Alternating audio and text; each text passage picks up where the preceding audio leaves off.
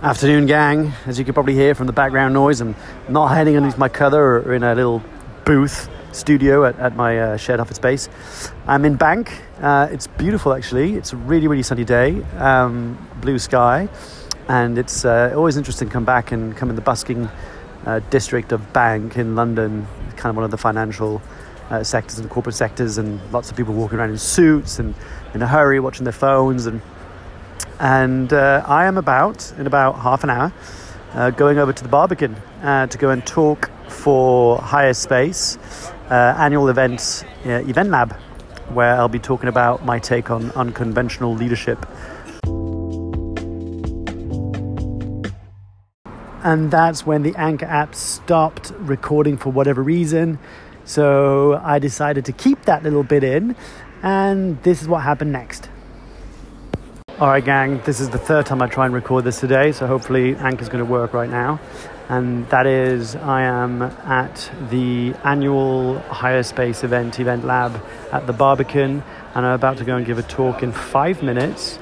And I'm feeling a little bit nervous, but very excited. It's a really, really cool space. It's in the Barbican, in the garden room. So I feel like I'm in the literally Jurassic Park or post-apocalyptic world of like plants and buildings and stuff. It's really cool, and it's filmed, so hopefully I'll be able to share it with you. And I'll try and catch you after the talk. Much love, fam. Hey, gang, so I just stepped off stage and I just finished my talk. So this is always a weird phase for me. I always feel like I could have done more. I missed out on a whole bunch of stuff. So this is the part where I usually beat myself up about how I wish I'd done this or that. And yet people seem to have enjoyed it. I've had a few people come up to me, say they'd really enjoyed it. So I have to always lean into the belief that I may not be the best judge of my own impact and my own external worth in that sense. So it's always a bit of a challenge though when you put yourself out there and you prepare for so much for something that you put out there. And so I usually take this time to recover. I'll go and treat myself to a little something that I enjoy, and then I'm going to go home, spend some time with my girls and regroup, and then get back at it tomorrow to prepare for my full day workshop on Friday for Dent Global on how to launch a podcast, my last bootcamp podcast that I'll be running.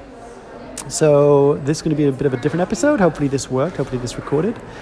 Thanks for sticking around, gang. Appreciate you. Thanks for the messages, and I'll catch you tomorrow. Now, of course, that's how I could have ended today's episode. But what I actually did is, before I went back home, I stopped and I rewatched the entire talk. And to be honest, I'm so glad I did. Having done that, I realized that actually it wasn't as bad as I thought it was. And I always forget that people don't know what it's meant to look like or what it's meant to sound like.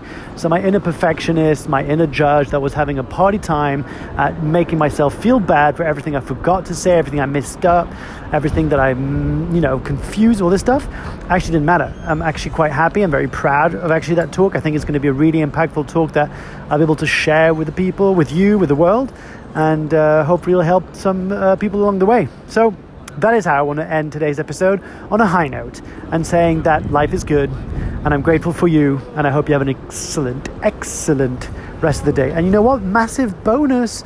Just before I go home, I've just realized that the Protein House in Moorgate Station, and Carly, the founder of Protein House, is going to come on my podcast, The Unconventionalist, in a few weeks.